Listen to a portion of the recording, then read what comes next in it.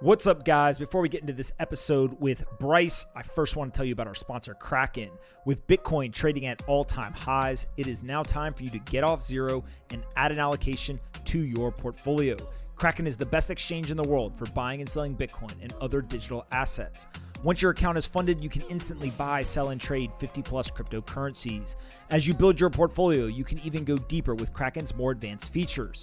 You can earn extra rewards by staking cryptos, buy and sell the latest DeFi tokens, and stay on top of market opportunities with free daily research and monthly reports. Whether you're testing the waters or diving in, Kraken has the tools you need. Even better, they're also the industry leaders in security, so you'll know your crypto is safe and secure. Bryce and I are big fans, and you should go try them out. Head on over to Kraken.com, Kraken.com, Kraken.com. All right, let's get into this episode. I hope you guys enjoy it.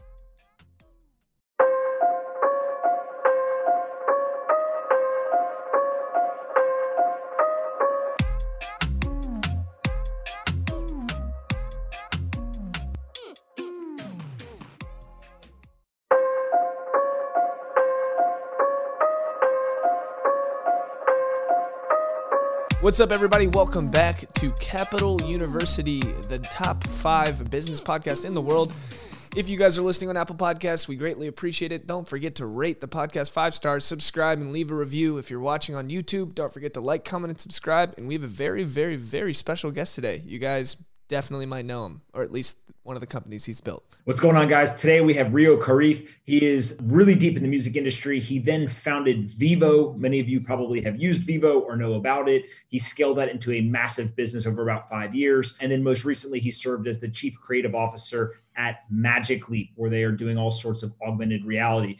Awesome episode. Hope you guys enjoy this one. Let's get into it. So Rio, maybe let's just start with kind of your story and how you built your career and got to the place that you are today. And you can maybe kind of help explain that. Sure, of course. Well, thank you again for having me on. My process has been a bit, unorthodox, and, my path is really, unique, I think, to myself. I like to build things. I'm always the most happy in my life, when I go from nothing to something, that kind of genesis, moment, 0 to 1, if you will. And then every few years I have to reinvent myself, and figure out how to get back, to that place, where I was happy. Fortunately, I learned that when I was relatively young.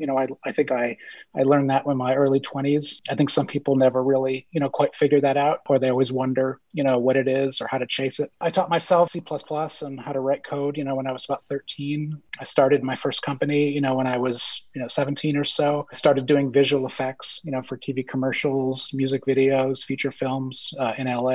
So I was a visual effects editor. I wrote software for that and worked on, a lot of Super Bowl commercials and music videos. It's an interesting story. My father was a rock and roll photographer, so when he was 17, he shot the photo of Jimi Hendrix lighting his guitar on fire. That was on, a famous photo in 1967. And then all the way through 1983, he art directed, photographed, produced over 700 album covers. So every big record in the 70s, Steely Dan, Elton John, Marvin Gaye, every big artist he did the album covers for. So I grew up surrounded by, visual music, if you will, right? The power of music, the power of images, and what happens, when you could tell a story and get an emotional response, with those two things. So I grew up in that era, in that environment. So music was always, the most important thing to me. Music was always the pipeline to the soul, the way to get a pure emotional response, the way to build a, tremendous audience. So I was always, passionate about music, but I didn't always work in music. Having a technical background and growing up in LA, I was always at the intersection of music and technology in the early days. When I was listening to your Mark Cuban, one earlier, I remember, getting him CDs, when I worked at Capitol Records, so he can digitize them and put them on AudioNet and broadcast.com, and him hustling, to do that. So, I worked on the first digital download, in the 90s, the first, way before iTunes and the iPod and all of that. So I was at the dawn of digital music. I worked at most of the record companies, and basically at the early days of disruption, music industry was really the canary in the coal mine, really the first industry, to really be materially disrupted by the internet and by, direct to consumer unbundling of services, so really learned a lot there, and then tried to apply that, later on to film, TV, gaming, and everything coming forward. So I worked I worked at Capitol Records. I worked at Sony Music. I worked at Sony Corporation. Along the way, I essentially built businesses for them. I transitioned from the technical side to the business side. I was able to translate technical concepts to non-technical people. I was able to see the big picture in terms of what the value, was to our industry and to our companies. Along the way, I built a mobile gaming business, for Sony Pictures before the iPhone. So there was a time, where there were games on phones, before smartphones. I had Wheel of Fortune, I had Jeopardy, I had Spider-Man. We had a lot of good IP there. So, I had hundreds of thousands of people paying $3 or $4 a month to play these games on their phones. I think I was the number 2 game publisher, in the US at that time. And then I joined Universal Music Group, the world's largest music company, in 2005 to build their mobile business. And then after 2 years, they promoted me to run the global online business for the record company. So I ran the digital business there for just under 5 years. In that time period, I started focusing on, I did the first subscription deals, with Spotify, did all of the deals with Amazon, with Google, with YouTube, with Apple. But I really was most focused on kind of the long-term big problems, that we're facing out there. So, for example, are there a billion people on the planet, right, who can pay $10 a month, for access to music? Probably not, right? But what about the 5 billion people who love music, right? How do you get paid, from the attention and passion for that economy? Is it advertising? Is it something else? Is it? So what are the ways you can make music like oxygen, right? Or like air conditioning or like electricity, right? Where you miss it when it's gone. You don't quite know what you're paying for it, but it surrounds you and you value it in some way.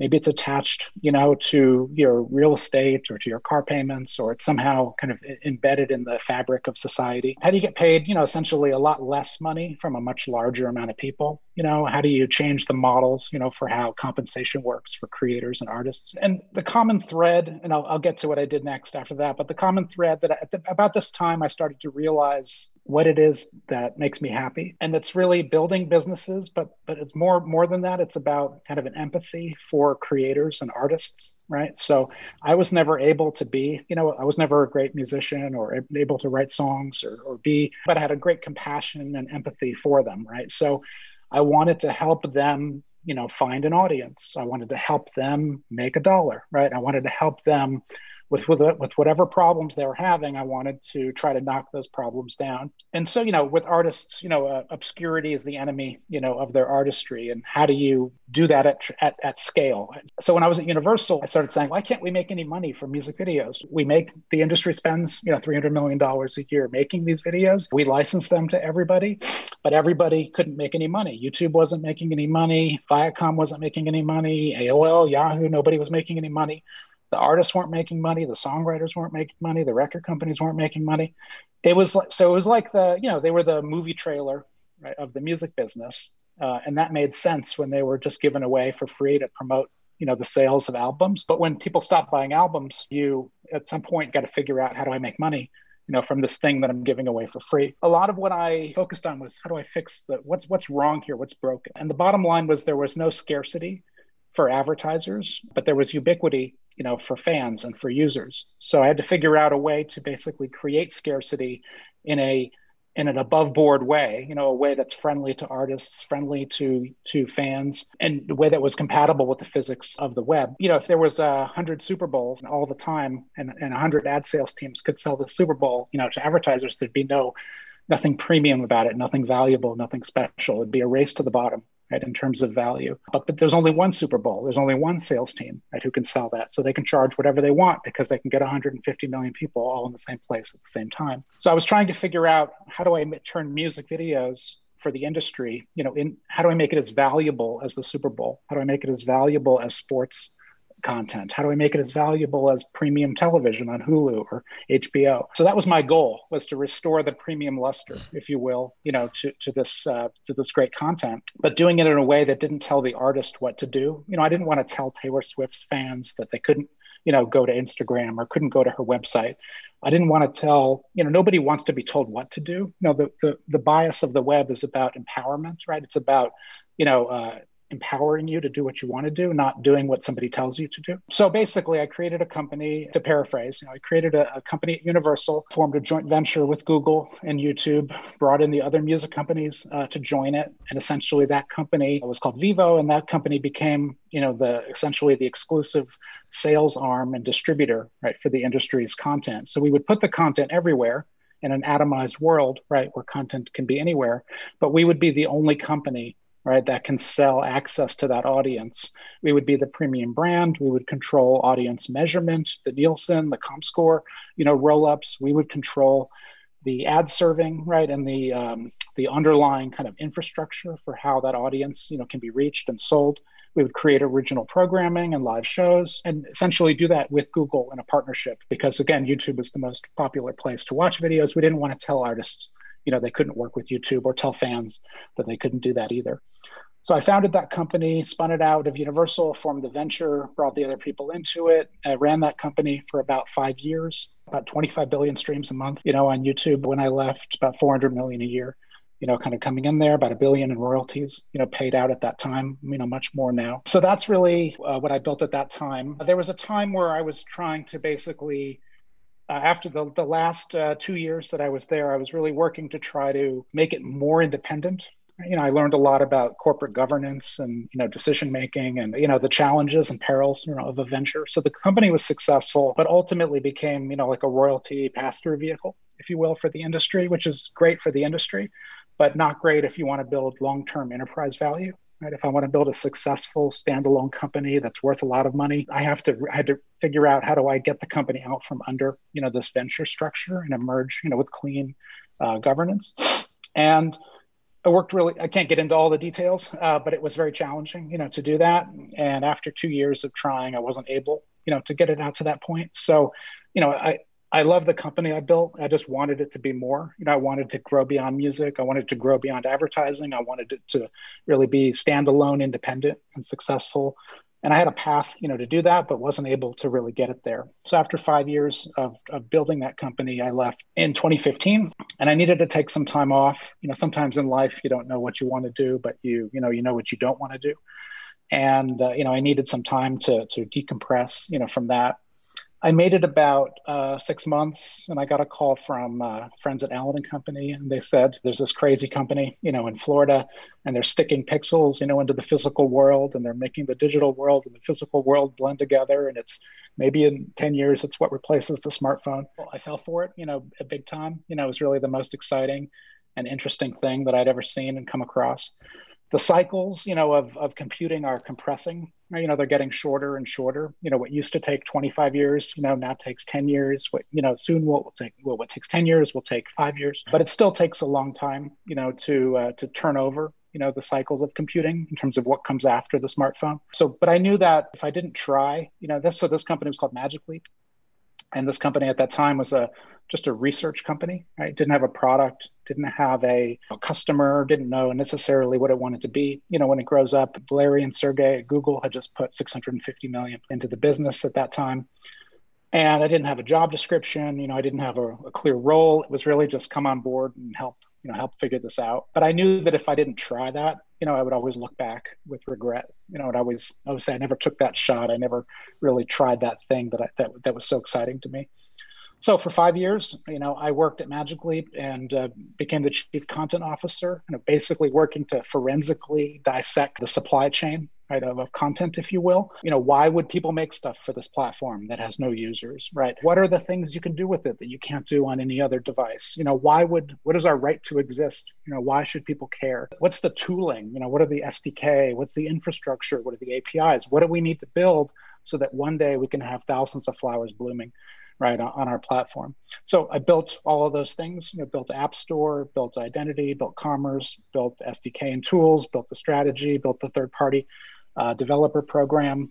I built, hundreds of apps, on the platform, many tens of thousands of developers. And I left in May. Essentially, the company got caught in a transition period and had to really focus on enterprise and medical and healthcare, and really had to kind of focus its priorities, to pick a lane, kind of, if you will. And at that time, after 5 years, and the company pivoting kind of hard to enterprise, it just became clear that it was not the right place for me to be, at that time anymore. But I'm still very bullish, on that future, but it's not quite here yet, in terms of the market for that. So it was time for me to leave and figure out what to do next. And Rio, when you think about kind of most of your career, it sounds like you really kind of put a line in the sand and said, hey, I want to be a builder. How do you think about investing and balancing that with the time that you spend building, right? Is it something where you say, look, I'm going to spend 100% of my time building, 0% time investing, or is there some balance? Yeah, I don't necessarily see a difference, between the two. I'm more of a, maybe it's sweat equity, is maybe the term for it, financially speaking. I've invested in companies. Though I tend to be more of an operator, I tend to be more of a builder. If there's a partnership, I'm the person who's, I'm not the person on the yacht, wiring the money. I'm the person who's going to put my 150 hours a week, into building something. And that's where I get my satisfaction out of it. So that tends to be what I can relate to and what I understand. So if I was ever to become a, venture capitalist or to become a professional investor, I value operating experience. Like, I don't believe, that you can really be a great investor if you've never actually built, anything. That doesn't mean, that there aren't great investors, who haven't built things, but I have a bias towards, operating wisdom and experience that comes from actually building things. I also believe you don't really learn anything, when things are going well. Only when things are difficult and only when things are going down, do you really pay attention? So I think that's, when we get to the part where we're talking about, advice and wisdom, to me, I've been a part of businesses that are going up and to the right, and it's amazing, but you don't quite often know exactly why they're going up and to the right. You think maybe you're killing it on your execution. Maybe the market is just, frothy and you're riding that wave. Maybe you're doing everything right. Maybe your product is great, but you don't really know, right? Because it hasn't been tested, right? It hasn't been tested in a down market. None of the other variables have been stripped away. Only when things are going to shit, only when things are plummeting, and it's a real crisis, that's when you really pay attention and you say, that's where it separates, the tourists, from the real serious people at that time. So the most important lessons I've learned in my life have always been, in those moments, like, when you burn your hand on the stove and you say, how do I not burn my hand on the stove again? I got to pay attention, here. So that's really where I think you get that operating wisdom comes from, not just the good times, but also the bad and the ugly times. So I want to go back to Vevo for a second, because Vevo was huge for you. Vevo was the epicenter of entertainment, music, and video, and you were one of the founders of it. What was one of your main goals when you started Vevo? Because actually, I made 2 joke diss tracks on YouTube, and I used Vevo like as a joke. I don't know if you guys can sue me for that, but I used like Vevo as a joke in like the thumbnail at the bottom left. It was pretty funny, but that's just a side comment. Sure. I mean, the number one goal, was really to try to essentially how to figure out how to make money, because everybody was watching the videos, but nobody could make a dollar. The artists, and to me, it didn't seem equitable. It didn't seem fair that artists weren't getting paid. It also, the rights owners, the labels, the songwriters, the artists, even the distributors like YouTube, when nobody was making money. I mean, the average CPM for music videos in 2009 was less than $1, right? That's, sub, that's bottom of the barrel. It's certainly not Super Bowl or Hulu, premium television ads. So I wanted to figure out, wouldn't it be great if I could, send billions of dollars, to the music industry? Wouldn't it be great if I could generate a new revenue stream for artists and rights owners and songwriters? So that was the objective. If I want to be critical about it, if I want to try to look at it in a fair and balanced, way, I would say, consumers don't care about that. Right, real consumers don't care about whether people make money or not make money. So what is the value proposition, for consumers? What is the value proposition for people who love music? So we had to work harder on that. How do we go 4K? How do we go, multi-track and stems? How do we go offline caching and live events? Like, what are we can't just say we're going to create scarcity and raise prices. We also have to do something valuable for artists and valuable for fans. But it wasn't sustainable. What was the prior world where the industry spent hundreds of millions of dollars making this content and gave it away and nobody made money? That doesn't seem right. That doesn't seem fair. when you have a lot of water coming into the top of the bucket, as an industry, you don't always notice the puddle on the floor, right? And at some point when the water starts slowing down, you got to fix the hole, in the bottom of the bucket. And so, that's kind of how I looked at it from a macro industry, point of view is it's not right, fair, equitable, or sustainable that we make this, great stuff and nobody values it. That was my goal, was try to return capital back to the investors, the artists, the songwriters, the creators. And Rio, I certainly was successful at that. As we go to wrap up, maybe help us understand, like, you've built so many different things and had such success in building them. What are the one or two things that, if you're sitting in Bryce's shoes today, 21 years old, have a massive audience of people paying attention, but you're interested in building products and businesses, how would you think about that? And kind of what advice do you have for him as he goes on this journey of building things you've kind of learned over the years that would be helpful to help accelerate him? The best advice I can give is to work to preserve and protect and build your reputation, right? All that you have left at the end of the day are your relationships with people and the reputation that you have with people, right? Do you want to be the person, right, that when you're not in the room, everybody says, that guy's such a great guy. He really took care of his team. He really cares about people.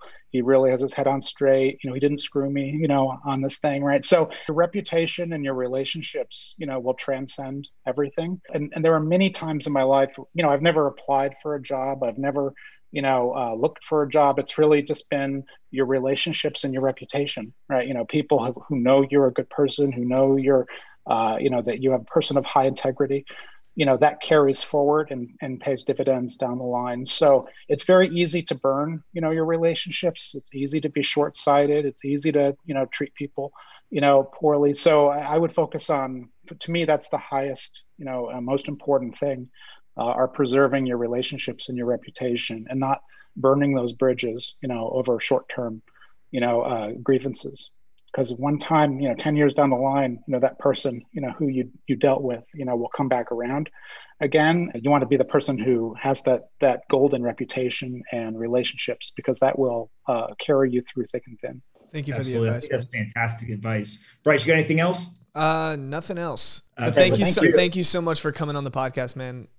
It really does mean a lot. Hey, take care. Thank you for having me. Thank you so much. Rio, thanks so much. I think people are going to love this one. Thanks. All right. Bye-bye. Thank you guys so much for listening / watching all the way to the end. If you did enjoy, if you're watching on YouTube, don't forget to like, comment, and subscribe. And if you were listening on Apple Podcasts, don't forget to rate the podcast 5 stars, subscribe, and leave a review. We'll see you guys next time for another episode. Peace.